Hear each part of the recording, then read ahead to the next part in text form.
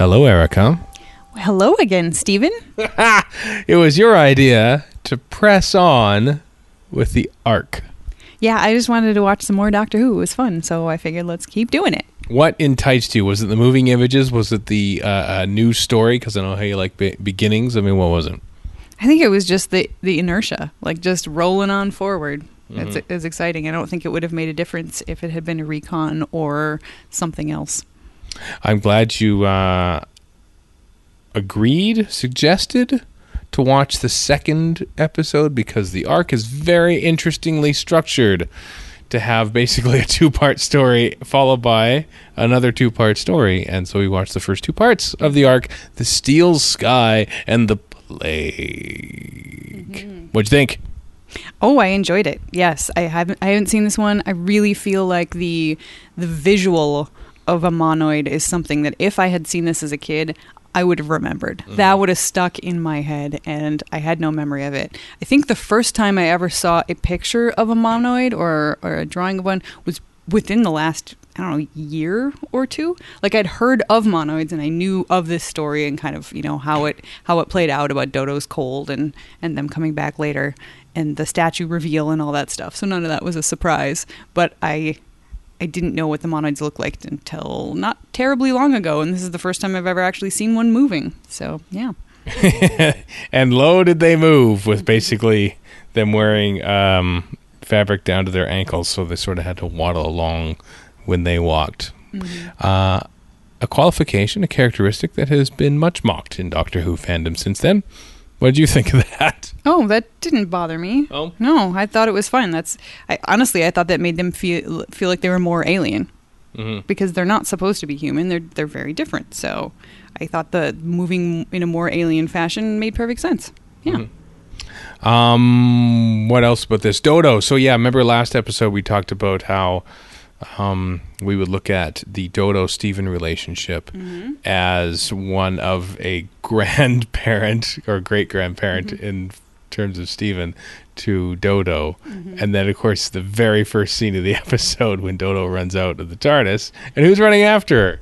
It's Stephen. He's basically, you know, he might as well be saying, "You take a jacket, young lady." Like, he's you know, and to be honest, he has a very good reason, because he knows that they could be on a very dangerous planet and not Earth, and she's new enough that she doesn't really understand how this TARDIS travel works, and seems to be kind of like, I don't know what the deal is with her, if she's a little just not tied to the real world, or if she's a little simple, or what the deal is, because she just doesn't seem to get it. Even when she like learns about it, it's like, oh, that's cool. I don't know. Dodo is kind of maligned in Doctor Who fandom, and so far I haven't seen any reason that that's incorrect. Well, you notice that her mode of speech. She says, "Oh, fab," and like gear, you know, and okay, which apparently the Doctor's not okay with. Terrible. All these new language that these kids from 1966 are talking about. Did you notice that her accent in episode 4 of the Massacre was, I think, Cockney, and they originally had intended her to be Cockney, and so the script is indicating that. But the BBC superior says, "Oh, no, we must only speak the Queen's English on the BBC," and so they toned her accent down. Despite, because the film segment, I'm just trying to think of how these things are arranged. I think by the time that never mind, because they'd filmed her first scene in the TARDIS the week before, and she was talking all funny like, and then this probably was filmed probably that same week, oddly enough. So that's why like some of the dialogue is still like with that accent in mind before they sort of adjusted it for the studio episodes. Anyway, production. Yeah, inconsistent. So I think my my hand wavy headcanon for that is just that Dodo is not quite right in the head. My headcanon is that you remember when Dodo rushed into the TARDIS and she said that there had been an accident and there's a young boy that had been hurt. I think she was in the accident too. And I think that she got hit on the head. It's getting really dark. Well, I'm just saying, she got hit on the head and had quite a bump to the noggin, and that is why her accent is changing time to time she had some, maybe not permanent brain damage, but some brain damage. And it also maybe explains why she is so sort of cheerily blasé about the time travel and the idea of the TARDIS, not ever being able to take her home and all that stuff. You've hit upon some symptoms of what you think is perhaps brain damage. If you look, though, it's made in 1966 when her and youngsters and the Beatles all got into a little thing called LSD. And I think that's your reason why Dodo was pretty blasé about everything. I like this better. It's What? definitely the LSD Okay, idea. good. Yeah, it's better than brain damage. So it would also explain her weird, LSD, better than brain damage. unless it's the LSD that caused some brain damage. True.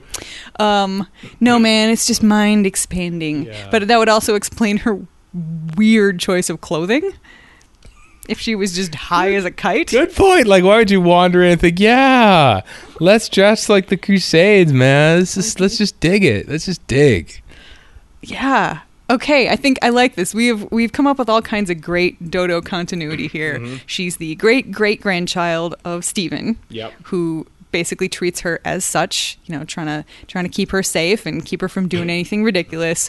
Well, she is just, gooned out of her mind on whatever kind of stuff she was doing. I mean, if it was LSD, that trip can last for a good 8 hours. So that explains, her accent changing, her voice changing, her Yep. just sort of being la la la la la about everything. So if she continues to be la la la about everything, then I don't know. Although did she have a bag with her? Or she was at least wearing a coat, so she could have had quite a few tabs of LSD. Maybe she was a pusher, so she had enough to keep her going for the rest of her time in the TARDIS. She did. Oh, a coat with her when she came to the TARDIS. I think with this. Yeah, she did have a coat. I think Pockets? possibly with pockets. I'm just saying, if she continues to be weird, I need some sort of headcanon to make that happen. And LSD tabs are not that big; they're little, or so I am told. Learned along about LSD tonight. Yeah. Another interesting thing when you look at that, the scene where Stephen is following Dodo out of the TARDIS. It's Dodo who is sort of saying, "Oh, I know where this is. It's the zoo in Whitney." I can't remember what she said. And Stephen's saying, "Oh, how do you know that? It could be anywhere. It could be a different planet or anything." And then you look back at his first time outside of the TARDIS with Vicky. He thinks it's present day, and Vicky is telling him that it's probably 1066 or something like that. Oh, yeah, I hadn't thought of that, but that is really a nice little symmetrical callback. He's getting a taste of his own medicine, which is that's fair. I don't know how much of that actually carried over because Jerry Davis is now the story editor. Donald Tosh having more or less moved on, probably at this point writing the next story, oddly enough. But John Wiles is still there, producing his last story because there's a change. There's more changes a coming. Not only is the swinging 60s and their LSD infesting the TARDIS and William Hartnell's view of life, but behind the scenes, things are moving and shaking right now. Behind the scenes, by the way, Michael Imeson is the director of this for his one and only entrance into the Doctor Who canon. This is why I like this story so much, is because it looks so different and the sets are big and they have that crazy like video inlay effect for the screens, which are like crazy technology for back then. Yeah, it is gorgeous. I really like the sets. After watching the recon of the last one in the Massacre and thinking how, I think it's just still stellar even without the pictures. We started watching this and I was thinking, oh my God, this would be terrible if we couldn't see it. Imagine if all we could do is just hear what they're saying and hear a bunch of random, scampering noise in the jungle while the camera just pans around and, not a lot is happening except a monoid is shuffling around. Thank goodness we have the pictures to look at because they are a huge part of what is keeping things moving along. I do think that the story is interesting, but I don't think that there's quite enough, enough talkie to make it interesting without the visuals. I know it makes me think, like, imagine if this story had been lost and then found, and a lot of people sort of like had been listening to it, the recon, and maybe seeing like some, there were no telesnaps, John Wiles era, and so no one really would have known what it looked like apart from a few of the there are a few publicity stills and stuff, but you don't get a full scale of the sets. That doesn't really factor in. So it would have been interesting in a way. It'd be kind of cool to. I think in a way, I sort of think that you should be required to listen to a Doctor Who story before you actually watch it, just to appreciate it. That is ridiculous. It's adorable, but ridiculous. This episode, by the way, I think went over budget and over time during a couple of other things, and so Michael Imison was actually fired towards the end of the last episode production. She was fired, basically, and it says, finish out the episode, but you are done at the BBC because there were issues. I don't know if there are arguments. I think it was mostly due to budget and everything like that, but I think it paid off. It looks great. Yeah, good job, guys. Sorry it meant you got fired. Yeah. This episode is written by another solo person. No, one timer, we'll call it. Paul Erickson and Leslie Scott. You asked me questions when that popped up on the screen. Yes, let's recreate that. I said, is Leslie Scott a woman? Yes. Is Leslie Scott a real person? Oh no! Wait. Your first question was if he's a man. Ask it again. Okay. Oh, is Leslie Scott a man? No. Is Leslie Scott a real person? Yes. Did Leslie Scott actually write this story? No. Okay, there we go. This is what happened. Yeah, Leslie Scott was Paul Erickson's girlfriend at the time and a burgeoning writer in her own right, and so Paul Erickson decided to add her name to the script so that she would have a writing credit basically on her resume, but no, she didn't actually get anywhere close to this script. So there, a woman was credited with writing an episode before she actually wrote one, as opposed to the other way around. How do we know that she didn't actually have something to do with this one? Is there actual proof of that? I think so. I think Paul Erickson had actually appeared on. There used to be a YouTube account. It's been taken down, perhaps because of copyright violations, which is a shame, because it was called Doctor Who Conventions, and it had a bunch of panels from like Panopticon conventions in the UK in the 1985. And like William Ems, who wrote Galaxy 4, was still alive and was on there, and Paul Erickson was there, and so I think he basically told the story then. That's why people know that she wasn't actually involved in it. Okay. Yeah. I'm just wondering if that was another example of a woman back in those days being discredited by somebody who didn't actually know the real deal. Oh, like DC Fontana. Is there a story behind that? DC Fontana is a woman, but that wasn't necessarily known at the time. I don't know the story of DC Fontana. She wrote for Star Trek, so right. Yeah, and she actually wrote for Star Trek, like a lot. Mm-hmm. But didn't people not know? Like, did she choose DC Fontana? So she appeared that she was a man and therefore got writing jobs in that troubled time that there was? Do you know the history? I actually don't know any of the history about that, but I would not be surprised. Like, I think about, Andre Norton was one of my favorite writers when I was growing up. Science fiction stories about spaceships and aliens and, shoot 'em up stuff. Mm-hmm. And didn't know for quite a while that Andre Norton was a woman.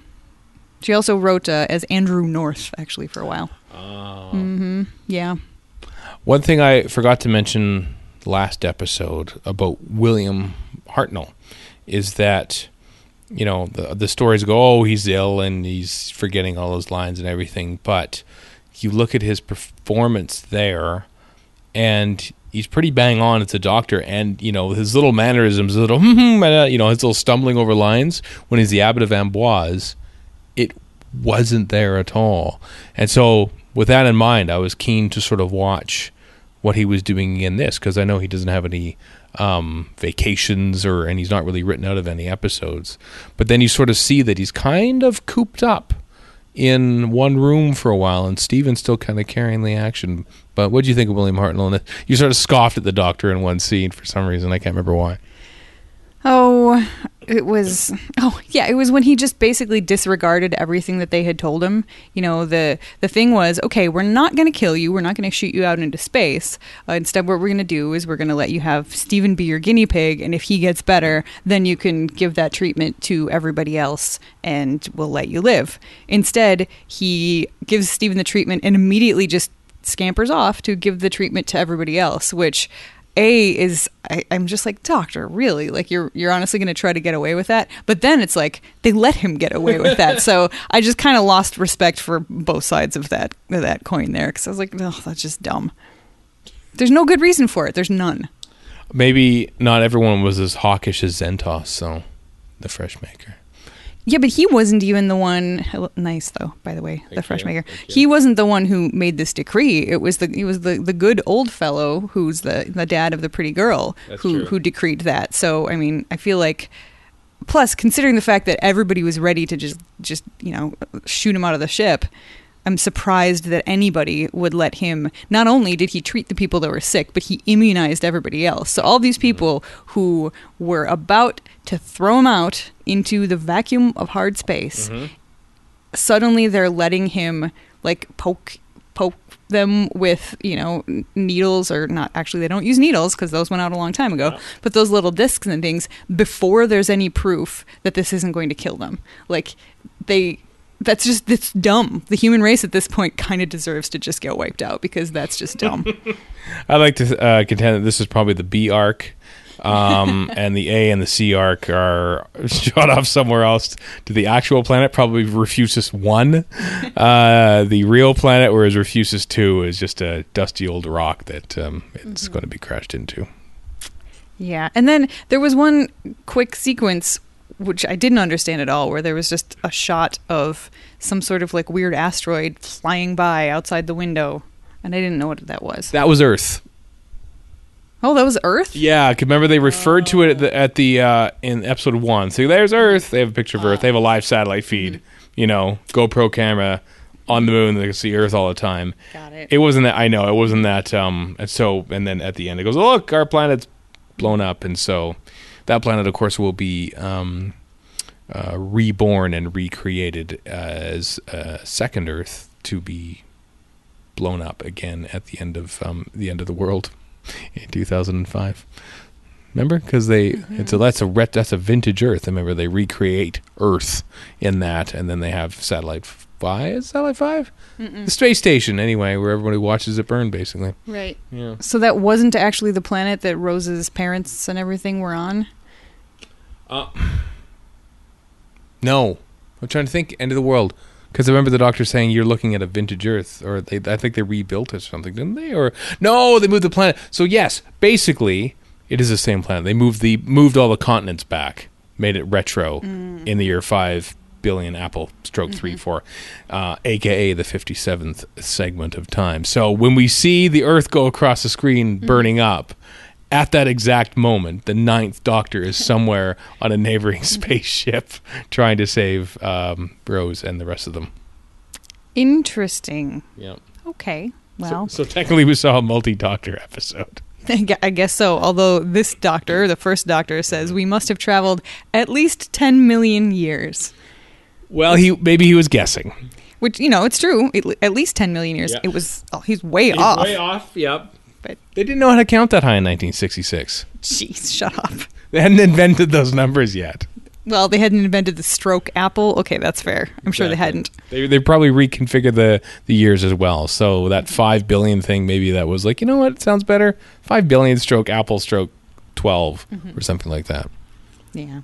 Well, I'm excited to see what happens next, because I know a little bit about this, but not a lot, not as much as I kind of thought I did. I was thinking that this reveal happened at the beginning of episode 2, and that there was only 1 episode in the earlier time and 3 episodes in the later time. I don't know why I was thinking that, but yeah. So I'm interested to see how this plays out, because I had the impression that there was that the monoids were like a slave race to start with, and I haven't gotten that impression. I mean, they're certainly quiet and they seem somewhat subservient. So I don't know, maybe, but that wasn't. If that's supposed to be the deal, it was not made clear enough for my taste. I'm not going to say anything. I will say that imagine if you're watching this in 1966 and you just think, oh wow, I guess that's it for this one. They solved it. It seemed to be a shorter one, and all of a sudden they land back at the same place. Kind of a cool cliffhanger for people who don't know what's coming next. That's true. I do always forget that back in these days, you didn't know how many episodes each story was going to have. So how exciting would this have been to... You might have known. They might have said a 4-part serial or something like that, but that wasn't exactly, widely known. I didn't say part 1 or part 2 on the end of the credits or anything like that. So, yeah, it was probably a mystery for a lot of people who watched it going in. Cool. Yeah. Neat. All right, then. No guarantees that the arc will follow tonight. We watched I watched 5 episodes of Doctor Who tonight. Maybe we should watch Midsummer Murders and drink some Baileys. I like this idea. So, but I like that we're back on the classic Doctor Who wagon. Let's see here. Let's think a little bit, because this weekend's Li Who, and a lot of people are at Li Who we know, but we'll be at Chicago TARDIS in a couple weeks' time, and we usually try to do an episode of Lazy Doctor Who at a convention. I'm not sure if we'll squeeze one in because we're usually kind of busy at Chicago TARDIS, but yeah, but you never know. It's possible. Chicago TARDIS sometimes has lulls in a way that Galley doesn't for us, because Galley has a lot more people that we know personally, whereas Chicago TARDIS has a lot of people, but not as many people that we know. Although that grows every year. Yeah. Sunday night, everyone goes home because it's not a long weekend like Galley is. So maybe on the Sunday night, we'll squeeze in an episode. But I think we'll get to the arc before that. So who knows what we'll be watching by the time Chicago TARDIS rolls around. Yeah. And yeah, if you're going to be at Chicago TARDIS, please come and find us and say hello. Absolutely. All right. Is that it for this one? Yeah, I think so. This was good. Okay. Goodbye. Goodbye.